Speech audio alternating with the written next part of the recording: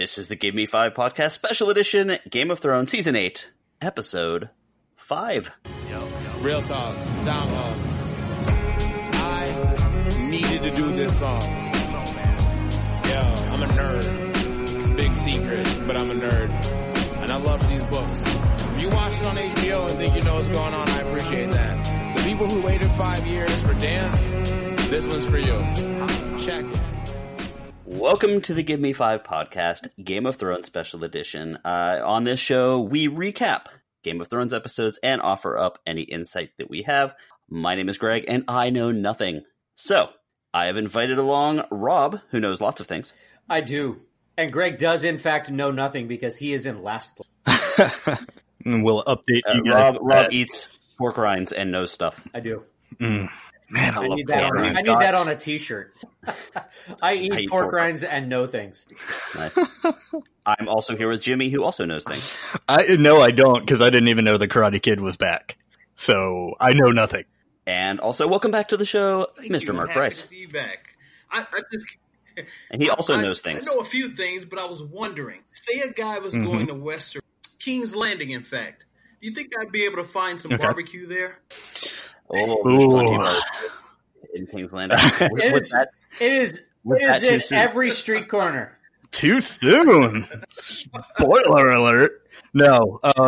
So if you guys are listening to this and you haven't seen episode 5 of Game of Thrones, you go away. You have no business. Unless you just really like the sound of our voices. It's and Rob eating pork rinds. I think one could find a lot of charred meat in King's Landing. Oh man, I can't wait to talk about this episode. So, not to harp on the reporter thing, but if your boss had called you in and you were living in that era and was like, hey, there's something going on in King's Landing, go check it out. You'd be like, yeah, depending on where we were, you wouldn't be able to just hop in the car. I'd have to maybe take a couple of weeks horseback ride to the scene. and depending upon whether or not the event was over, if you were covering the aftermath or covering the event, that's two different things. Yeah, I would think. True. Yeah, maybe by the time you got there, the bodies would stop smoldering. Be inside King's Landing while this. Okay, so real quick, take the old WFTV buggy. Yep. So real quick, with Game of Thrones ending, this is just kind of my opening thoughts here. 2 episodes as of this episode that we're going to be talking about tonight, although technically on air, there's going to be 1 episode left. And I thought it was very interesting that the internet is constantly full of theories. And, there's in the couple days leading up to this past episode, people were saying maybe there's other dragons, or maybe so-and-so is this person, or maybe there's another person still alive, or maybe the one dragon didn't die. Just all of these stories. Yeah, and have you guys all seen that? There's a trailer breakdown or something from the trailer for this episode, and there's a picture of Euron, and he's shielding his son, and he's looking up and shielding the sun from his eyes, not his son. It's unborn, but it's not his. Anyway, he's looking up and he looks a little surprised. So this huge theory was that Dany somehow just found more dragons, and that is the most idiotic BS any theory. And it wasn't just regular people. It was on major websites and things with the word Forbes at the top of it. Really? Because that lends credibility to your crazy theories. Well, Forbes, to be honest, Forbes, the Forbes website, most of the articles are people pay to get them on there, thinking that the name Forbes at the top has lent credibility, but that kind of doesn't work anymore.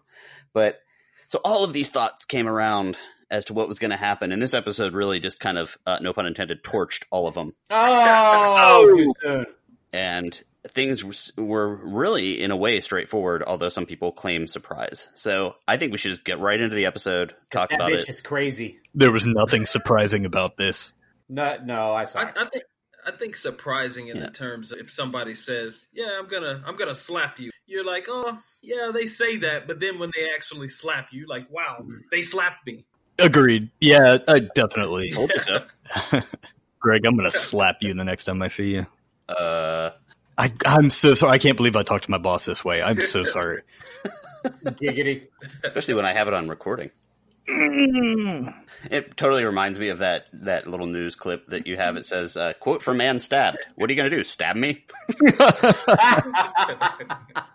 Let's take us into the episode. So getting right into this episode 5, the one before the last one.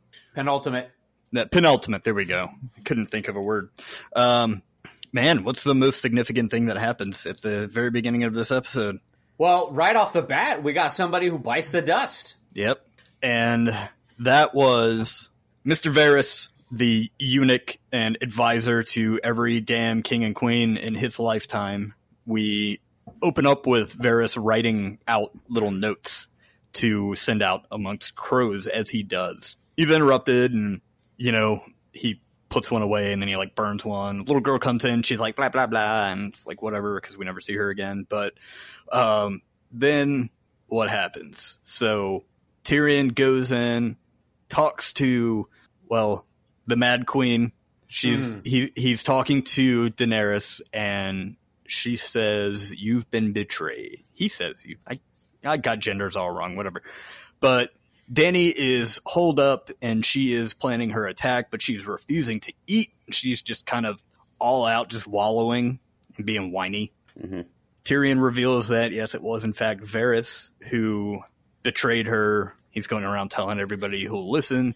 I called it. But things here are a little ominous because she is blaming Jon. Mm-hmm. Yep. Because he just had to go and tell his sisters. But I don't think Jon ever said that he wasn't going to tell his sisters. No, he didn't, but she still views that as a betrayal. And the fact that that he told his sisters, and his sisters told Tyrion, and Tyrion told Varys, and Varys is the one who started blabbing, it's like it all traces back to Jon, and she blames Jon for that. And they tell two friends, and they tell two friends, and they tell two friends. Okay, we can check off the Wayne's World reference for this episode. Yeah, there's going to be a lot more.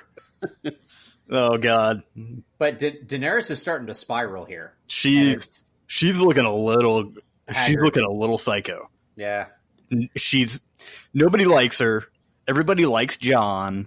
And, you know, nobody else likes her and blah, blah, blah. She's just, it's gotten so annoying. And in my opinion, over the past few episodes, she is so obsessed with being the queen. Mm-hmm. She's just obsessed with the title at this point. She's obsessed with sitting on the Iron Throne. And I don't know. She's just losing her mind. And it's more obsessed with the title more so than the actual job. Because she'll occasionally be like, "Oh, I want people to like be happy and stuff," but she's also like, "But I really want to be the damn queen." I honestly believe that a lot of this is stemming from the fact that Jon told her who he was, basically, and now she's kind of viewing it as a race to claim the throne before the word gets out that he is the actual. So that's why. That's why it's become such a oh my God, I have to get to the throne before everybody knows that he's the heir to the throne and he can take it from him. I've got to get there. And that's why it's been such a mad dash. Yeah. And Jon, surprise, surprise, still doesn't want it.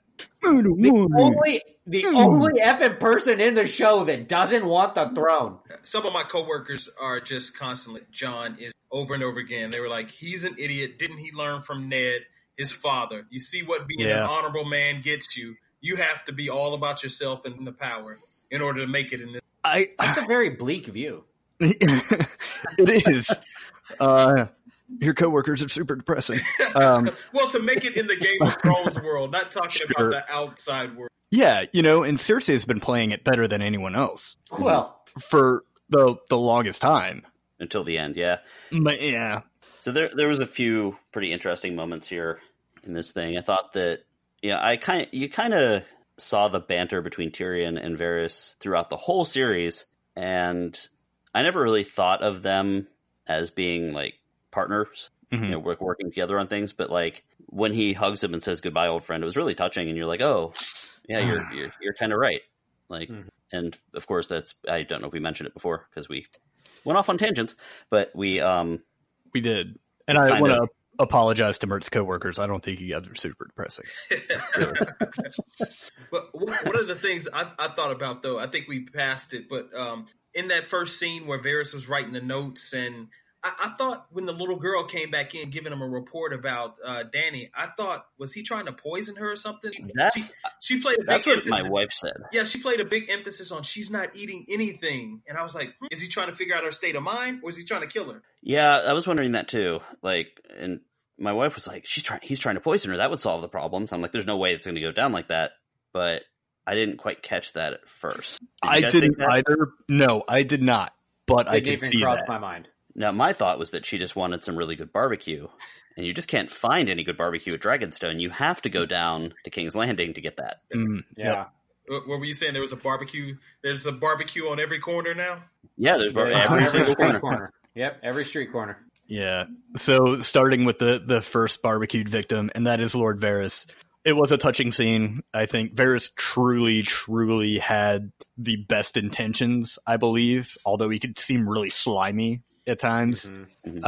He was always in service to the person of who was in the highest position of power.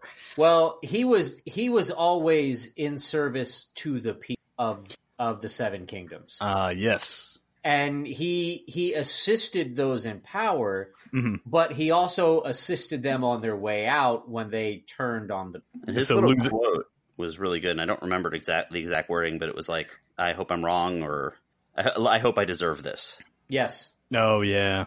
Which I thought was really well worded, and I've never heard that wording of that on things. And it was just well written, I thought. Yes, very well done. And very well acted by the two. You really felt the connection that Tyrion and Varys had. And it was, I don't know that they were so much friends, but they considered each other friends just because they respected each other. Yeah.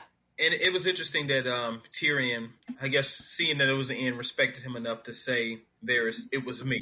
I did it. It was me. Yeah. Varys just looked horrified at him, and he looked horrified when the dragon came up, because I didn't know where they were going with that.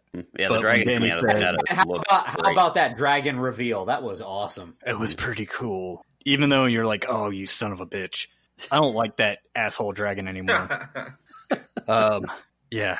So, goodbye, Varys. One of the people who really had the best intentions for all of the Seven Kingdoms. Your life was extinguished. Let's move on to Jaime. So we hear about Jaime. We hear about Jaime, and the last we had seen him, he was leaving, or he left Winterfell. He left Winterfell, and was heading south, and he gets caught somehow. Yep, and I think we all kind of theorized that, you know what?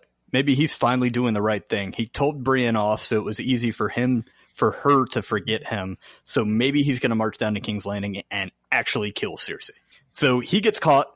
That was one of Dany's little, oh, by the way, we caught your brother, to Tyrion. And Tyrion's already been super apologetic. And she says, if you fail me again, it's going to be the last time you fail me. Basically saying, I'm going to feed you to my dragon too. Yep. You little chicken nugget. Wow. So Tyrion, and I think one of the funnier moments in this episode, before that, Tyrion asks Davos to smuggle something for him. Don't really know what it is, but we find out in the very next scene, it's a dinghy. So Tyrion comes to Jaime after the funny part where he was trying to speak Dothraki, or he was trying to speak in the tongue of the Unsullied. The Unsullied, thank you. Was it Valyrian? Yeah, they say Valyrian, because that's where the Dracarys means fire, basically. That was kind of funny, but he goes in, and it's just this that's not going to work. Come on, guys. They're all still trying to oh, well, here's a way you and our sisters can go be happy together. And, Davos is going to bring a little boat. All you got to do is get through, and you guys can get out of there. And everybody's going to live happy. Stuck on a boat for 3 seasons, floating around in a little dinghy. It was Podrick, right? Was he? Yeah. At one point, they sent Podrick. It was either Podrick or the blacksmith. They sent him off in a boat, and you didn't see him for 3 seasons, and he just kind of showed up again. Yeah, that was Gendry. Gendry, yeah, okay. Mm-hmm. But we finally see what the plans are of the Hound and Arya. They're, sneaking in, not really sneaking into the city. They're just going. And one of the, soldiers stops them. And Arya pulls the Arya card, and she says, I'm Arya Stark, and I'm going to kill Cersei. I love that. It was pretty cool. And the Hound's like, yeah, dude, like, think about it. Like, we end this whole thing and you won't have to die tomorrow. He goes, let me talk to my captain. And the Hound goes, go ahead then. And they just keep going. Yeah. Now I should clarify that they weren't actually sneaking into King's Landing at that point. They were leaving the military encampment that the Stark and Targaryen forces were encamped at. And they were being stopped by the guard of that encampment saying, hey, where are you going? And that's where she said, I'm already. Got it. Yeah. There's a little chat of how Cersei is able to find weaknesses. Mm-hmm. And, there's a little conversation with Dany somewhere in here that they think that Dany's mercy is a weakness. We'll definitely be covering it in a bit. And there's a conversation or quote says like mercy for future generations, basically. But the current generations, they're going to have some problems, basically. So it's like mercy for future generations that won't have to suffer future tyrants, meaning that the current generations that are suffering tyrants might be in a little bit of trouble. So there's a large amount of foreshadowing. Mm-hmm. Yeah, there's a great quote before that when Tyrion and Jaime are talking, and Tyrion's like, please get in there, make her see the truth, or make her see that this is hopeless, and ring the bells. And he talks about tens of thousands of innocent lives and one not particularly innocent. Yeah, because Jaime has basically said she'll kill you for this, for letting him go and for conspiring to do this. And he's saying my life for those tens of thousands of. But it's very the very important thing here is that he has sent Jaime with the plan. I think everybody kind of knows because I think it's like an understood thing because Jaime never actually. But it's an understood thing that if they ring the bells, that the city is surrendering and they will open the. Yeah, it seems like everyone knew it because like you could hear townspeople saying, "Ring the bell, ring the bell, ring the bells, ring the bell." Yeah. Well, now we start looking at the war preparations, and you see, which we saw last week, all of the big scorpion, what are they called? Rob, you're the guy. Ballista. All the ballistas. How many of those do you have on your house, Rob? 6, yeah. So you'd be screwed if a dragon came after you. So they have all the ballistas, and they're showing all the ballistas out on the the docks and on the boats, and the Golden Company, which we will talk about probably for longer than they actually existed. And, it seemed like such a big deal that there was all of these things. It's like, well, there's no way that the dragon's going to be able to get through this many bolts going towards it. And you see Cersei kind of looking out of her tower, and she's, as I said, wearing red like Tiger Woods on the final day of the Masters. There you go. And I made a golf reference, which is very rare for me. And I'm so proud. Thank you. And all the innocent townspeople are being like led into the gates, and then the ones that didn't quite get in are pounding on the gates, let us in, and Jaime ends up getting stuck outside. So we don't really know if he was going to try to convince her, but he definitely didn't get a chance. And of course, Arya and the Hound, which we talked about, have already made their way in. They made it in. They made it in just as the gates were closing. And I was like, okay, well, when's this thing going to start? And it starts. Yeah. So did anybody else during this scene?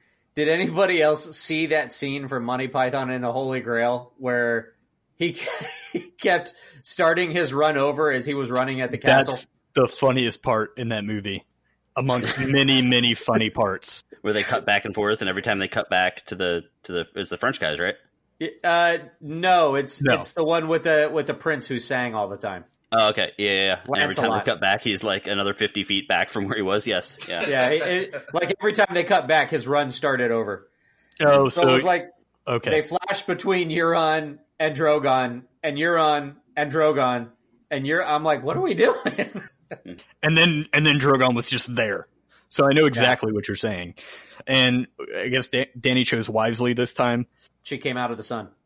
Yeah, pretty much. So, nobody can really see until it's, really too late. And Drogon completely torches the Iron Fleet. I mean, gone. Yeah, last week, Mert and Rob both were like, well, there's certain attack angles you can take.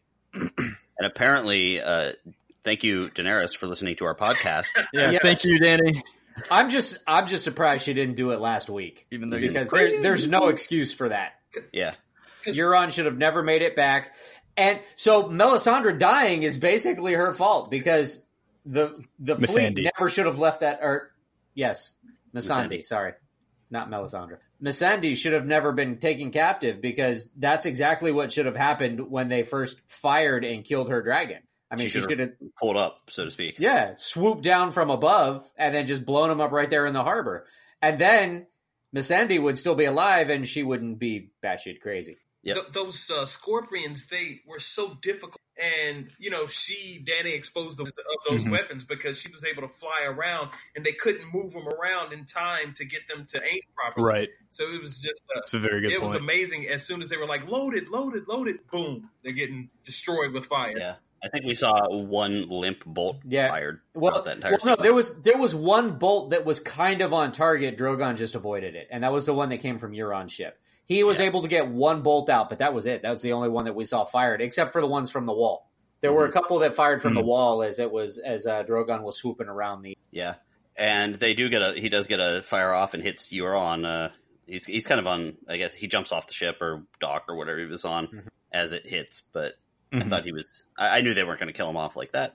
But my note, of course, what does burnt Euron smell like?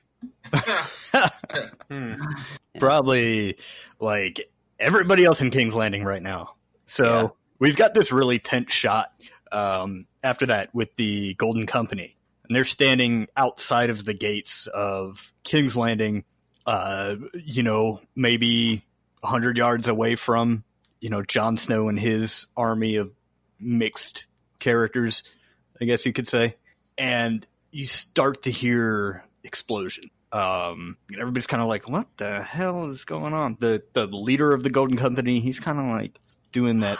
Yeah, exactly. He seemed like he had like a smug look on his face in the beginning, like, how dare these peasants get on the battlefield with? And then when those explosions started, he kind of started looking around like, what's going on?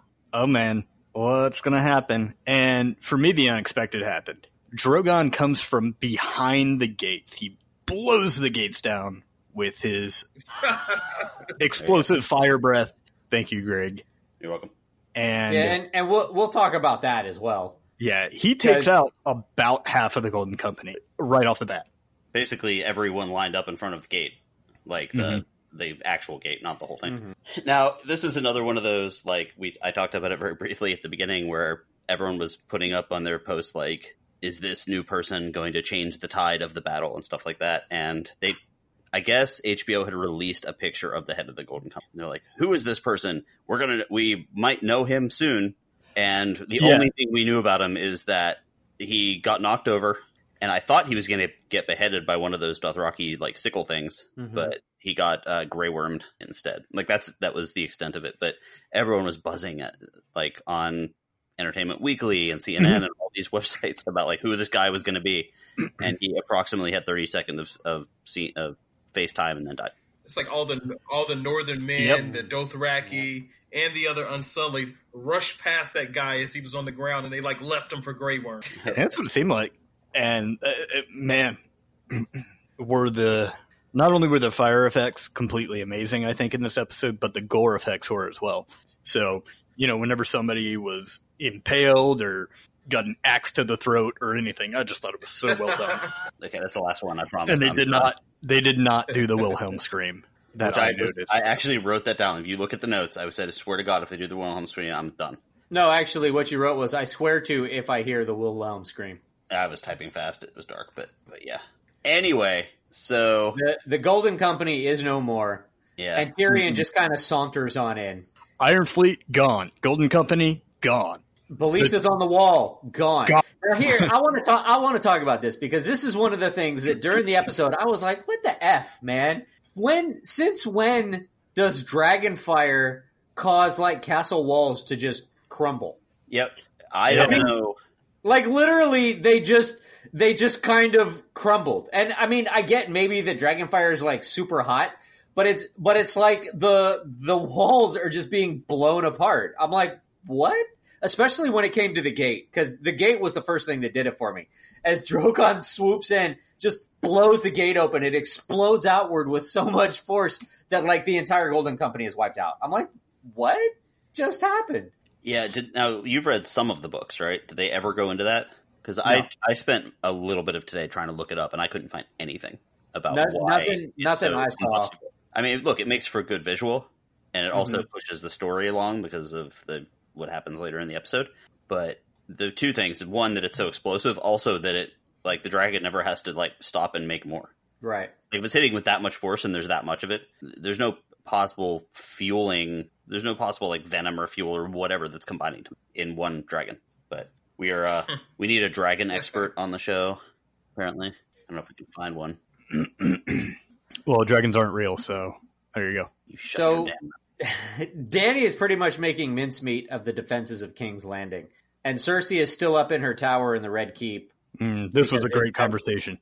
Because it's never been breached, and she's arguing with Clyburn, or Bill Nye, the Lannister guy, and who's saying that they need to get out of there. And Cersei's like, the Red Keep is the safest place in King's Landing, blah, blah, blah. I'm not going anywhere. And he's like, you need to go. No, I'm not going to go. You need to go. No, I'm not going to go.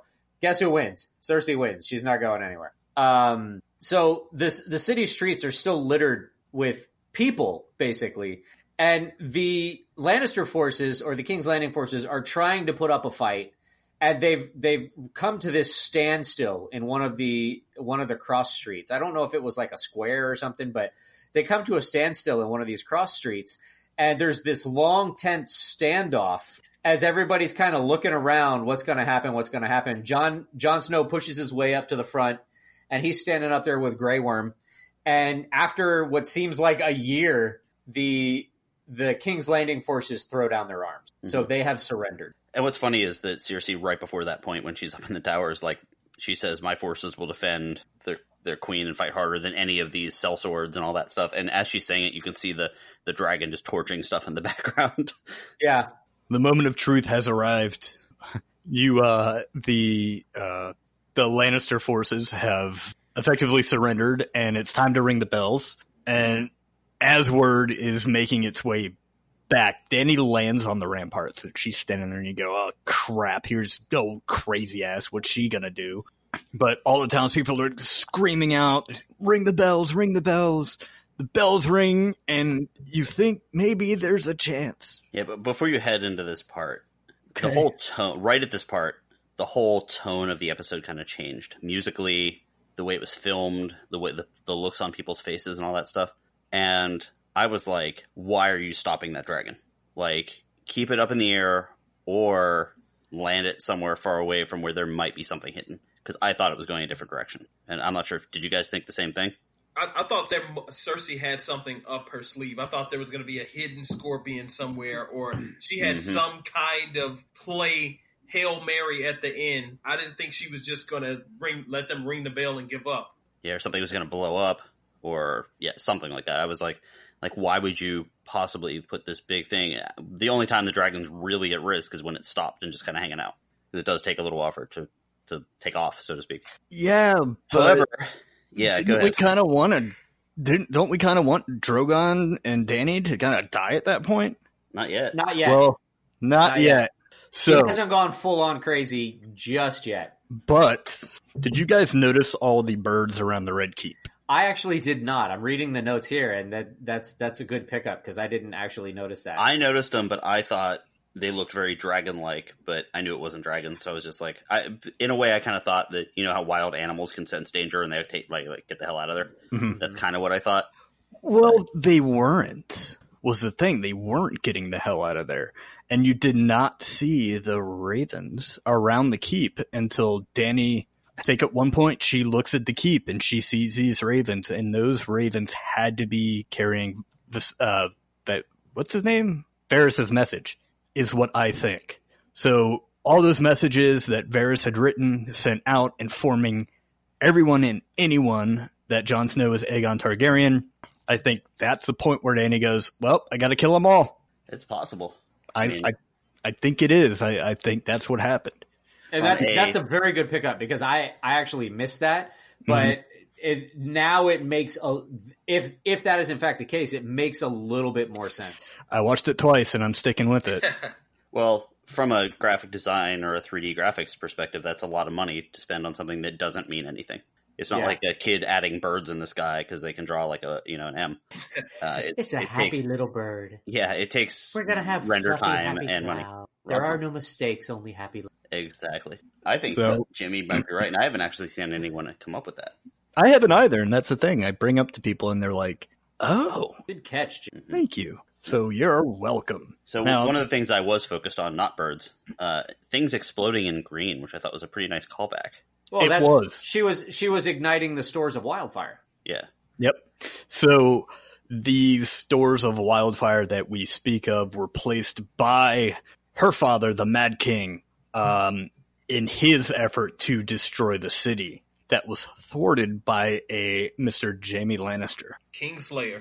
Yep, the Kingslayer. That's where he got his name. And I thought it was particularly impactful because, yeah, this is where Dany goes completely off the rails and she starts killing everything, everyone, when the whole point of this, as Tyrion Lannister said, is to remove Cersei from power without destroying King's Landing. But King's Landing is being destroyed and barbecued. And I saw what's it called again? Wildfire. Damn, I keep forgetting. Keep wanting to call it Dragonfire. But the wildfire is exploding, and Dany has now, started what her father didn't finish. And now she's finishing it because she's a Targaryen and she's batshit crazy. Years and years of incest. Years and years of incest. Yep. Well, physically, she might not look like one of the, Pigeon brothers from X-Files. It was them, right? Pigeon? No? Oh, yeah, I remember that. It was from the episode Home.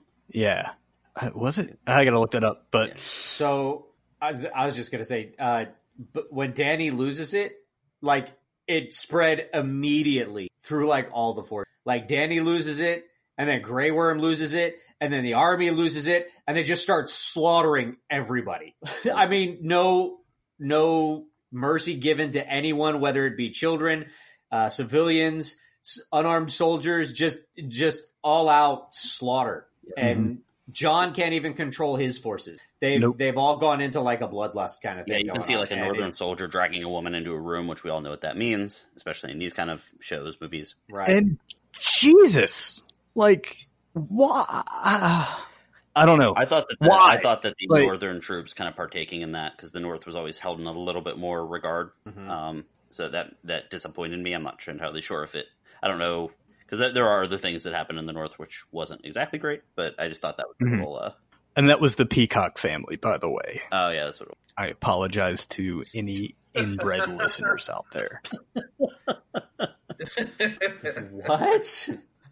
Well, I've run the numbers, and approximately 18% of our listeners are inbred. Yeah!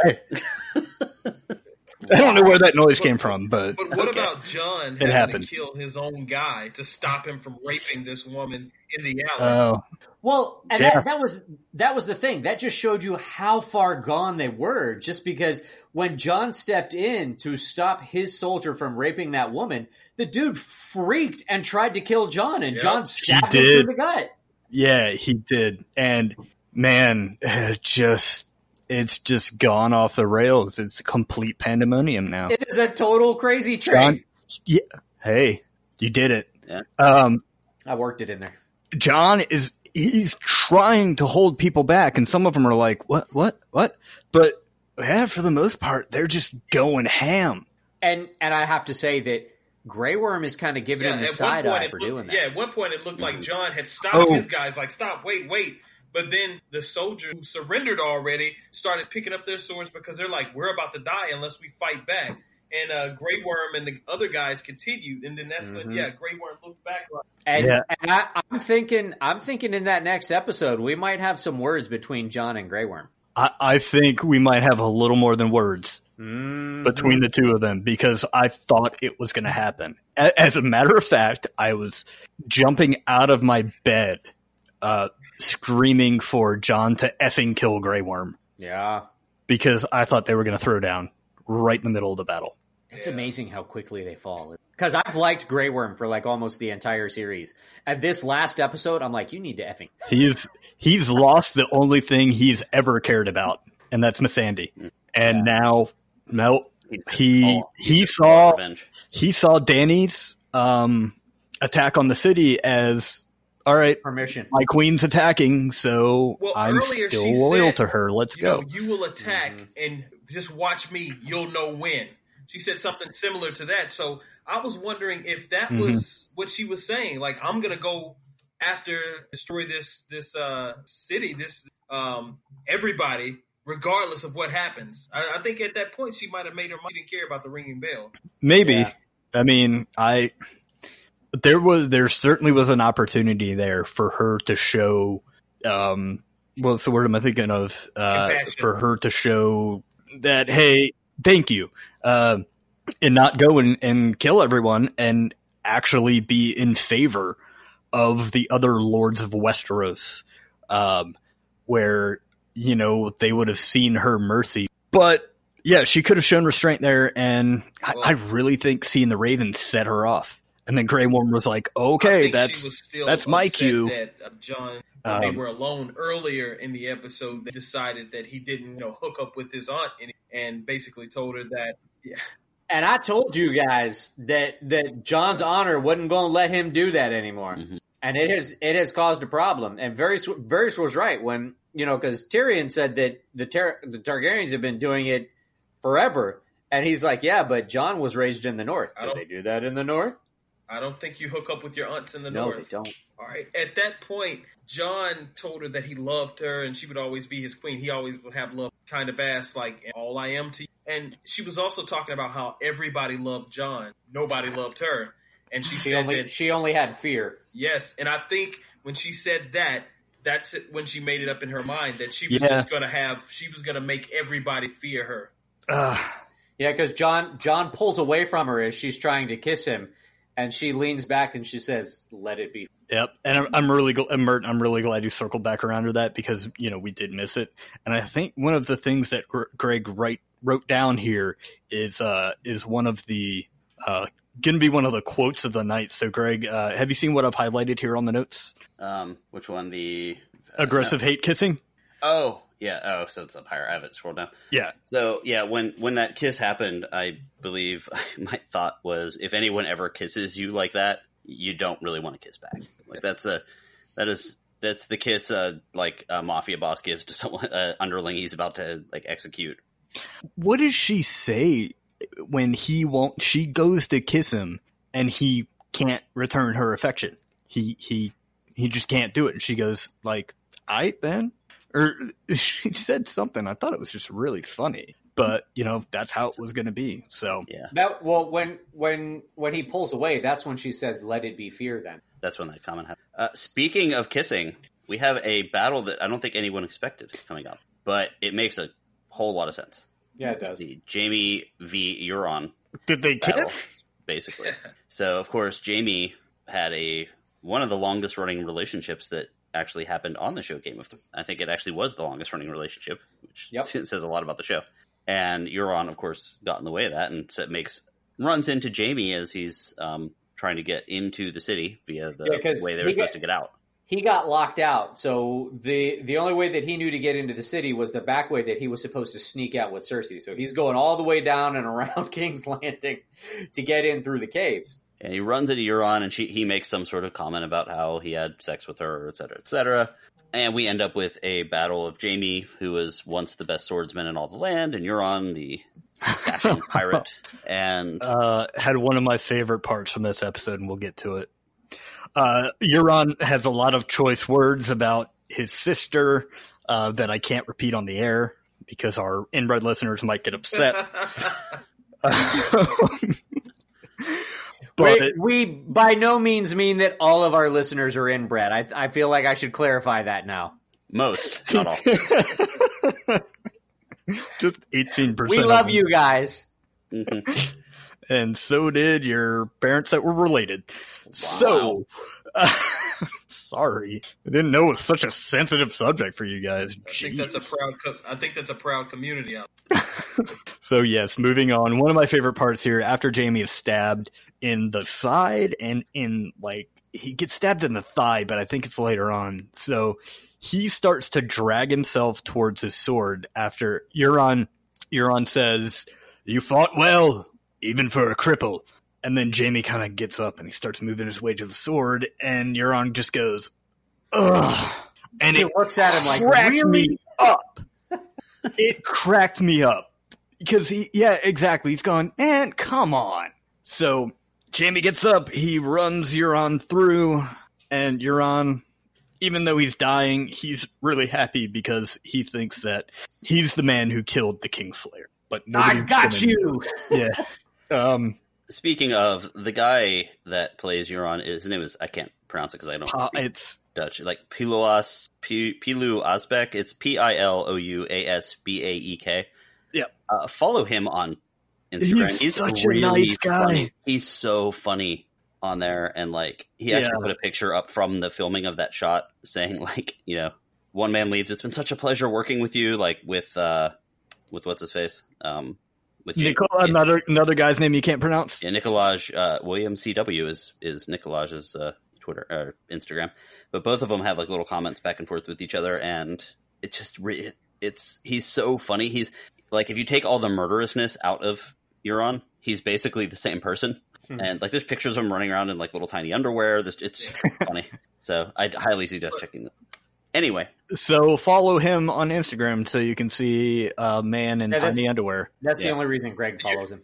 What were you saying, Mert? We all follow it. Had he just let Jaime go about his business to go find this, but no, Euron had to brag about, I'm smashing your sister. You know, there was no reason. Yeah, and Jaime didn't even like. I'm waiting for him to go, well, that's my kid.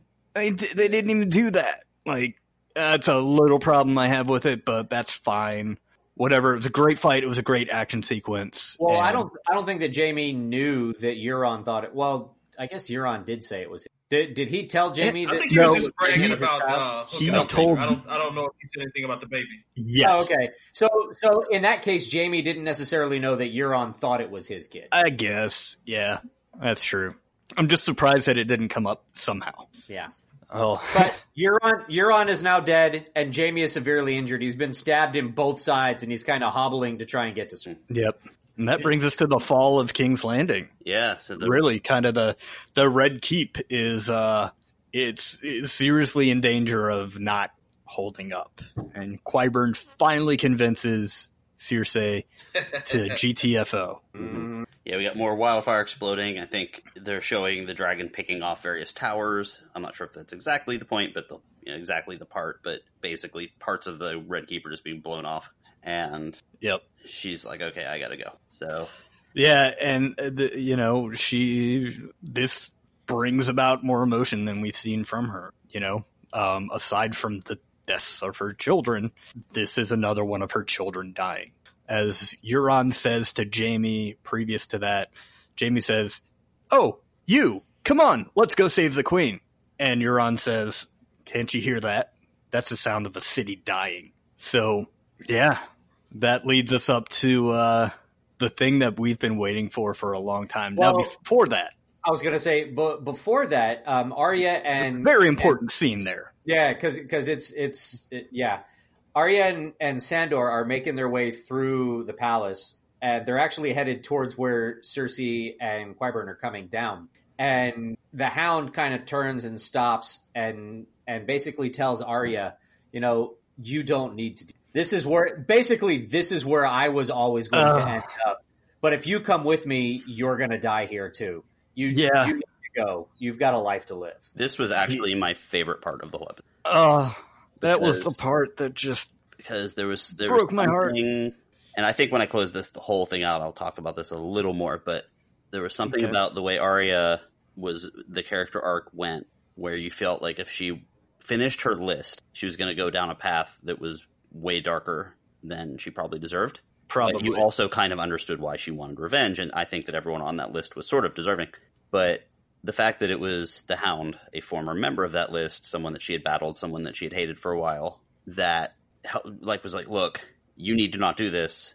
I thought that was great. And I also thought it really brought me back to that episode where the Hound was with that one episode where the Hound was with that priest, helping him build like cabins, and then everyone died. And you're like, well, Ian McShay.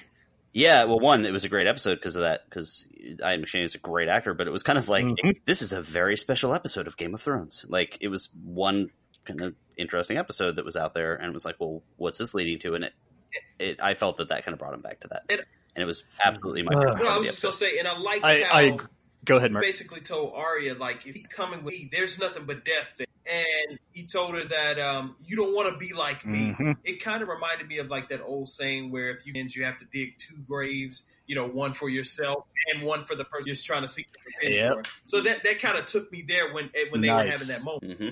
Yeah. And it was one last act for the Hound, who kind of a little. I mean, I don't want to say that he was like a surrogate parent, because he really wasn't, but it was almost like a father figure. Mm-hmm. And he was talking sense into Arya, and I just loved the growth from the Hound as a character, and also from Arya to be able to take the advice that he. God, that moment where the Hound walks away to go get his revenge, and Arya's standing there, and really you can see it playing through her head. I think she's going through this huge change in a very short amount of time. Is she gonna follow him anyway? If she follows him, she's gonna die. So what does she want to do? And she says, Sandor. And he turns around and she says, thank you. And he acknowledges it, but in a very the Hound kind of way. Kind of looks down a little bit, and he goes on his way. Go ahead. I was going to say, that's really the first time that I can remember in the entire series where she actually calls him. Yep.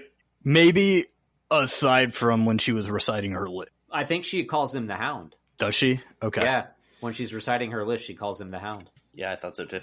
And that sets up, guys, the Clegane Bowl, which for me lived up to everything I'd hoped for. I thought it was a fantastic action scene. So another, the Hound, he's just so funny. He comes up the steps and he goes, "Oh, hello, big brother." And then they send the escort after him, and he just like Inigo Montoya's them, and just slash, and dead.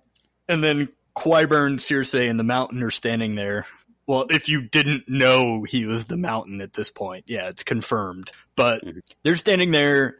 The Mountain starts to walk down towards Sandor. And Cersei says, Sir Gregor, don't leave my side. That's an order. And he kind of stops for a minute. And then he keeps walking towards the Hound. And Qyburn jumps in and says, "You're to obey your queen." Like, what do you do, you little, tiny man? When Cersei said it, though, he gave her this stare down, like, you will not interfere in this, and then started walking again. And then Qyburn, I guess, missed the whole connection between Cersei and the Mountain, because he jumps in front of her, and it does not go so well. Mountain smash! He grabs Qyburn by the face and smashes him against a wall and then throws him down the stairs. Yeah, I don't know if I noticed that the first time, and then Cersei, she's like, "All right, I'll let you guys to it then. Bye-bye." That was probably the funniest part of that scene. She was kind of like, "You know what? You guys have some issues. Just gonna sneak right past you here." You guys go ahead and work excuse me. I'm just gonna walk right. It's all right. I'll find my own way out. It's okay. Yep. Please don't kill me. This is a lovely little Dr. Frankenstein moment, because Qyburn actually created the Mountain zombie guy. Yeah. So he sure did. The creation kills the creator, which I thought was kind of a neat little thing. Mm-hmm. Gargamel should have just kept messing with the Smurfs and not traveled into the Game of Thrones world. Gargamel! That's better than Bill Nye the Lannister guy. Okay, Jimmy, I need you to sign off Bill Nye the Lannister guy for the very last time. I will never refer to him as that ever again. Gargamel was better. He is Gargamel, and that... Oh, you just made my night, sir. So with Gargamel out of the picture, Cersei has run down further into the depths of the keep. We've got the Clegane Bowl. And I'll say it again because it sounds awesome. And, did you guys like it? Oh, yeah. Did it go how you expected? It was amazing. I totally thought you were going to say it again. The way he said that, yeah. I thought he was going to say the Clegane Bowl. There you go. Greg can put some reverb and echo on that. Yeah, in my head, I saw it more on an open like gladiator type competition. I did not see it on the stairs, but that's really, I mean, that doesn't matter at all because it was awesome. Yeah. They just hacked and beat at each other, and there were, the mountain didn't really have to move because he was kind of undead, and the hound, as the hound is repeatedly stabbing him, why won't you die? That was great, but the hound had to basically dodge and parry and block attacks, and the mountain just basically just absorbed them. He got a sword all the way through his chest. They did a great overhead shot where you saw the fires burning down below, and I'm like, okay, I know how this has happened. This is ending somewhat. But let's talk real quick about some very clever cinematography here. It was beautiful. Really clever editing. Mm-hmm. Now, at some point, the hound runs through the mountain with his sword. Not just like runs through him, but runs him through. Thank you. At this point, the mountain's mask has come off, and he's totally Darth Vader. I was going to say, yeah, he looks like Anakin Skywalker post Vader, and mixed with like mashed potatoes. And then after his failed strike, the mountain is just beating the hound down.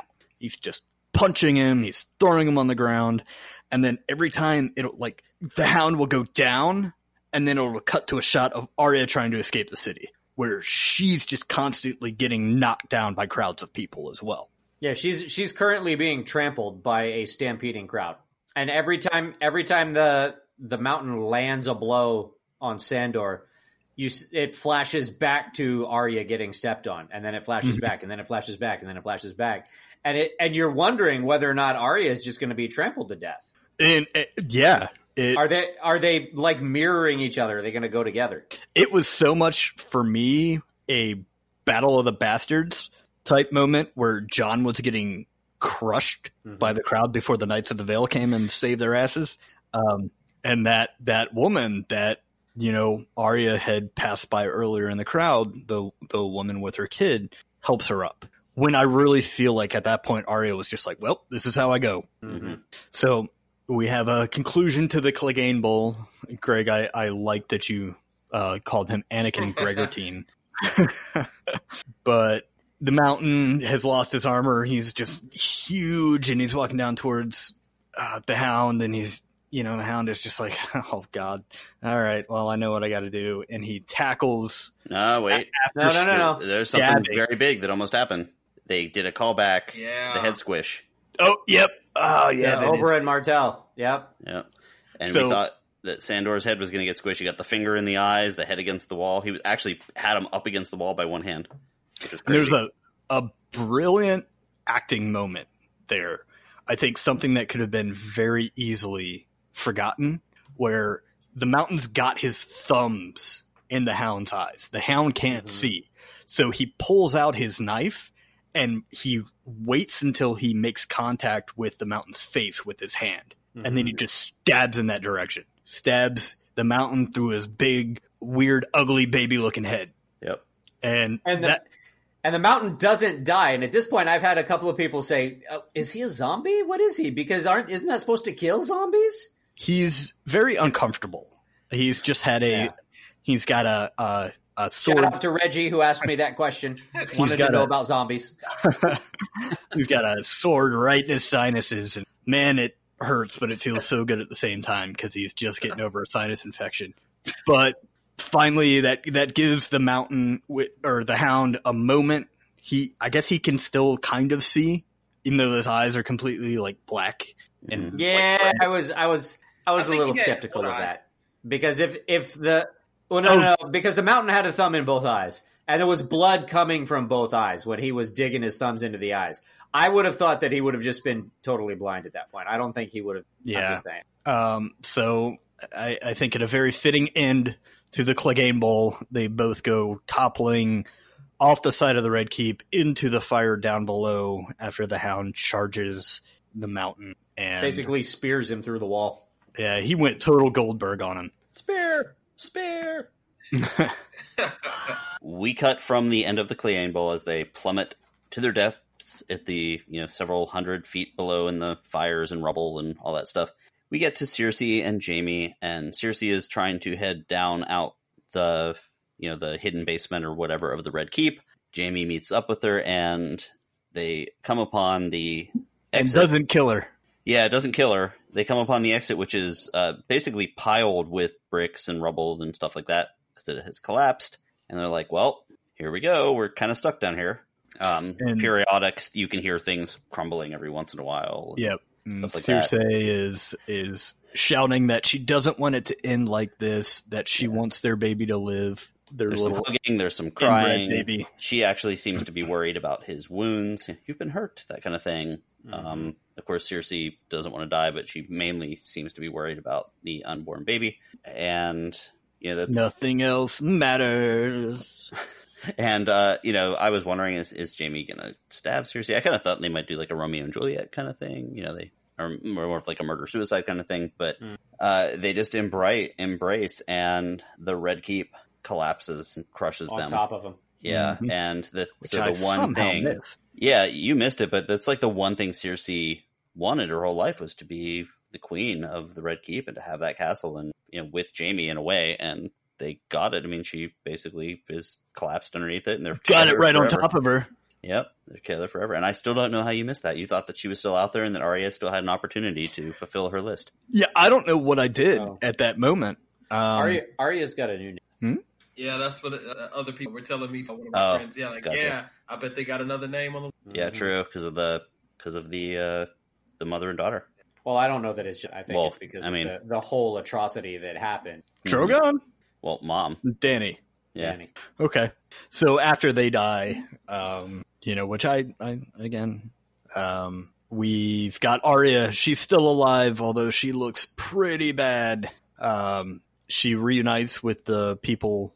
The woman and her daughter, and the woman is, knocked to the ground. She gets back up. She's really not doing well. She says to Arya, take my daughter. Arya grabs a little girl, and as I think any kid that age would do, screams at Arya and turns back to her mom, which causes to be a fatal decision when Drogon comes and lights them up. Mm-hmm. Incinerates that whole courtyard. Mm-hmm. Light it up. You people have no soul. And Arya jumps down like an alleyway to survive, and then they kind of do that aftermath thing, and there's ashes floating in the air, and you see the burnt, ashen figure of a corpse with clutching the daughter and the little toy that the daughter had been carrying with her, little horse toy. Which was what? A little white horse. It was a little white horse. And then we got a big white horse. And then Arya looks up, and there's an actual horse standing in the aisle, or standing in the alleyway or wherever in the road. Arya kind of goes to it. And my first comment was when we saw the horse and with the scenery and the way it was shot, and I was like, I kind of feel like that horse. Yeah, true. I had a very Legend unicorn feel with that scene. I was like, wow, I really feel like that horse should have a horn. Disgusting one-horned mule. And when I saw it, I turned to Alicia and I said, "Behold, a pale horse," which I had no idea what that came from, but I could hear it in my head. And it turns out it was actually a Johnny Cash lyric. So while you're quoting Metallica, I'm the one quoting country music. Well, actually, it's Bible, from, I believe. it's from the Bible, but it's the way I played it in my head was from the beginning of a Johnny Cash song. Oh, okay. It's from the Bible. It's also, there's a movie from 40s or 50s. It's a bunch of this. Because I was going to say Tombstone, where he was, it's in Tombstone quoting it as well. Yeah. So, but I happen to know it from the Johnny Cash album. And I heard, as it were, the noise of thunder. One of the four beasts saying, "Come and see." And I saw, and behold, a white horse. Yeah, closing out our recap, Arya jumps on the horse, and where's she going? I don't know. I thought she was going to kill Cersei, but she's already dead. She's going to dig a bunch of rocks out to. She's going to Target.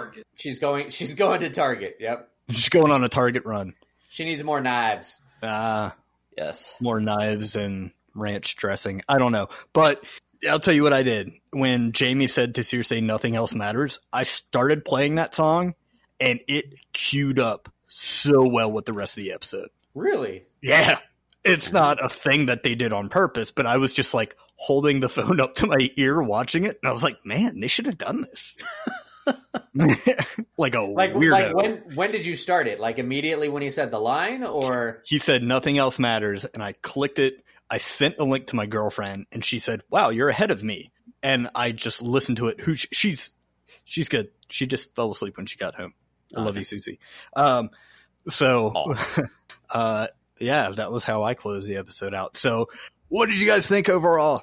We'll start with Mr. Mert Price. I thought it was a good episode. I was still shocked by, actually seeing King's Landing. I got a friend on Facebook. Her name is Cha-Cha. She had like one of the best summaries because not everybody thinks that, Danny, not everybody is shocked or surprised or even upset with Danny. Some people actually feel sorry for her. Cha-Cha wrote on one of her, you can understand why this lady's going crazy. Her parents were killed, even though her dad was crazy. She's dealing with an incestuous, a brother that's all about the incest and possibly fondling. Sold off to 13, miscarriage by a witch before spilled, dragon stolen, had to fight these weird wizards to get him back.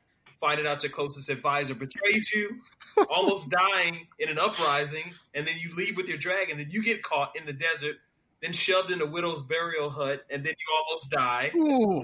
But fire brings you back to life. You go fight a war with a new lover, but then it turns out that you lose both your dragons. Most loyal dude you've ever had was stuck in the friend zone. Lose him too. Your best girlfriend died. You watched her die. Now your nephew, lover, king, basically told a secret you didn't want him to tell. So she ended up by saying, yeah, let the effing bell ring. F the kids, soldiers, dogs, all of King's Landing. All of these people cheered on Ned's death, so forget them. So she summed it up the best, and I got to give her props on it. Oh, Cha-Cha, you have just changed things around for me. Man, you summed it up so well. Yeah, I mean, Danny's lost everything, and I don't watch these like behind the scenes things that come on afterwards, but that's exactly what they said. I had to let it play. I was messing around with something, I was like putting a new attachment on this tool that I bought, Power Tools. But that's exactly what one of the producers said. She's lost everything, and losing Missandei is just, she lost her best girlfriend. So, I mean, I guess I feel bad for her a little bit, but it's just the superb acting in the series that just makes her so hateable at this point. Yeah. She's just as crazy as her dad now. I'm going to unpack a little bit of stuff here. The last time we saw her face was when she apparently saw all the ravens. And then from that point on, she's just a dragon flying around. You see her on there, but you don't really see close-ups of her face, which I thought was interesting. And for me, I don't know if I feel like her actions are unwarranted for the character progression that she's had, or if I just don't want them to be. And I haven't quite figured it out yet. Like, the hints were there the whole time. She made a ton of mistakes this whole thing, but in doing those mistakes, she did some things we liked. But she also, killed people for not bending the knee. She crucified all of the slavers, some of which, caused... Was that a bending the knee situation, by the way? I had mentioned this to Alicia. So she just basically freed the slaves, killed everybody, right? And killed the slavers, yeah. And people are like, okay, well, she did a good thing. And see, that brings about that whole dichotomy that I was talking about with, people having differing opinions just based upon whether or not they like people. Like in the show, like almost everybody who watches the show, you would think is totally okay with incest because they want John and Danny to be together. Mm-hmm. But when a character that they like does something to somebody who's evil, they feel that it's justified, or that they view as evil, they feel that it's justified. Mm-hmm. And then when the same person does the exact same thing to somebody else, it's like, oh, how could you do that? It's like, well, they just did it like 2 seasons ago to the same people, or to other people. And it's like, that just because, those people happen to be bad doesn't make it okay. Mm-hmm. Rob, what is your opinion there? In my opinion, I think this is probably the second best episode this season. Because in my opinion, the best episode so far was the second episode that basically did the lead up to the Battle of. Okay. We had the fire. Yeah, we had so much emotional payoff in that episode that there was so much storyline and very little action. but the episode was riveting. So in my opinion, that was the best episode so far this season, but this one is a close second. And I will say that the whole time that the ending was happening, I just didn't want it to be true. I'm like, no, Danny, no, stop. Oh, come on, no. And it was heartbreaking. And then at the end, I'm like, oh, that bitch got it. She crazy. Yeah, her actions would never. She was totally acting on her own accord. I think without thinking of the consequences. There was a previous episode where they said, not only was being a woman, a card in the stack against her, that the other Lords of Westeros wouldn't approve of her decisions, and certainly no one is now. Yeah. So she's not going to have many allies. If she does hold the throne, I think the next spinoff series will be seeing her get taken off the throne. Greg, did you make your point? What did you think, man? So I thought this episode had shocks, but again, there was a lot of hints that this was going to happen. Yeah. I thought it did clean up, and this is someone else's thought. This is actually a post that I saw on Reddit, but it's something I kind of was thinking about. I just didn't take it as far as this person.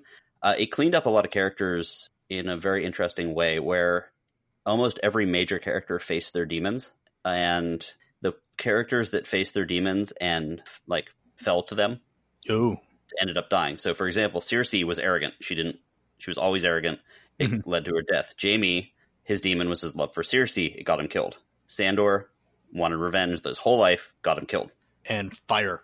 And fire, same thing. Qyburn, he had his monster that he created. That was his big science thing. Gargamel. Yes, sorry, Gargamel. They put here, Euron, he was very arrogant, and he was out there and got killed. Tyrion, love for family, and the main character, the two characters that actually broke from what they had become, survived. Jon was always known for his loyalty, and he turned his back on Dany, and he survived. He ordered a retreat. Yep, and Arya, who had been a killing machine, retreated as well, and both of them ended up surviving. So it's kind of an interesting way of showing these characters facing their demons. The ones that didn't learn from their past mistakes died, or had something terrible happen to them. It'll be very interesting to see where they go from there. Yeah. And Jimmy, I think you're the last one. Yeah, I thought many different things were going to happen this episode. I thought that Jaime was going to kill Cersei. That didn't happen. I thought, maybe Dany has a little tiny window that maybe she wasn't going to become the Mad Queen, but she did. So there were some shocks in it. Yeah. I wasn't really surprised at the actions of the characters in this episode, but I loved it. I thought it was a really stressful episode. It was very tense. It was just masterful storytelling, masterful acting, and I really loved the callbacks that they did. I really love how they didn't ignore the wildfire. I got it right this time. Good work. That was still under the city. I didn't expect King's Landing to fall completely, but literally everyone is dead. Everything's destroyed. It's gone. Mm-hmm. So it'll be very interesting what happens next. We didn't really get much from the, next on Game of Thrones, other than Dany standing in front of her army. So that's going to take up at least 20 minutes. And then hopefully she dies somewhere in there. There have been references to some of the other citadels and cities that we didn't really see. Like we figured they would come to the war, but they did not. So the banking city, I forget the name of it. And of course, Highgarden and Marine, or not Marine. What's where the Sand Snakes and all those guys were? Dorne. Yeah. Dorne. So who pledged their loyalty. Yeah. So we have no idea what's actually going to go on there, if that just doesn't matter at this point. Now I have a question for you. Okay. Do you think it's at all possible that Jon overrides the loyalty of the dragon to Daenerys? Because it seems like the dragons have been able to recognize Targaryen. No. Do you think that Jon can either wrest control of Drogon from Daenerys, or do you think that Jon can take over control of Drogon if Daenerys is killed? I think Dany and Drogon have to die. I think that's a package deal. That's probably right. Now, I did see someone that wrote that in the books, the dragons like link to one person, like with scent or whatever it is. But again, that's the books. The shows showed that they've broken away from it. Yeah, there's a lot there. I've heard a lot of rumors that they think that I don't believe this to be true, but some people have said that some people that I'm married to, in fact, said that they think that Tyrion, Jimmy, said that Tyrion is actually a hidden Targaryen, but based on a couple comments, and it would be kind of an interesting thing. Yeah, I think it would be too much to try to clean up in one episode. There's a few major characters left. All of them have all but one of them have good leadership qualities, so it'll be very interesting to see how the game falls, the dominoes fall, or whatever we want to say. Yep. Okay, well, let's close this out. Thanks again, Mert, for joining us. We got one more. Thank you, Mert. Appreciate it. Thanks a lot. If you want to email us, giveme5podcast@gmail.com. We're looking forward to all of the inbred listeners sending angry letters. Wow. Yeah. Is there a name you're supposed to call them? Like, is inbred a derogatory, term? I'm not entirely sure. I don't think anyone really... They're just No, purebred? I think that's something different. Oh, okay. Anyway, so that's... you guys out there, write us stuff. Check us out on Instagram. Just look up Give Me 5 Podcast or Give Me 5, and you can find all that stuff. Where can our inbred listeners find you, Mert? Find me on Mert Price, but Price WFT. Instagram, just my name. Is Mert it Price. PRICE, by the way? Yes, PRIC. Like the price of the gold company. Okay. There we go. Not worth the money. Definitely not worth the money. Oh, man. Not when there's a dragon involved. No. All it took was one dragon. Yeah. Cool. Awesome. Well, guys, check out our main podcast, Give Me 5 Podcast. Email Greg with any thoughts or concerns or hate mail that you have. Otherwise, if you want to send money, just send it to me directly. So To cash. Say goodbye, Jimmy. Goodbye, Jimmy. It can happen to your fam or you all alone. We go big, we go home, we play this Game of Thrones.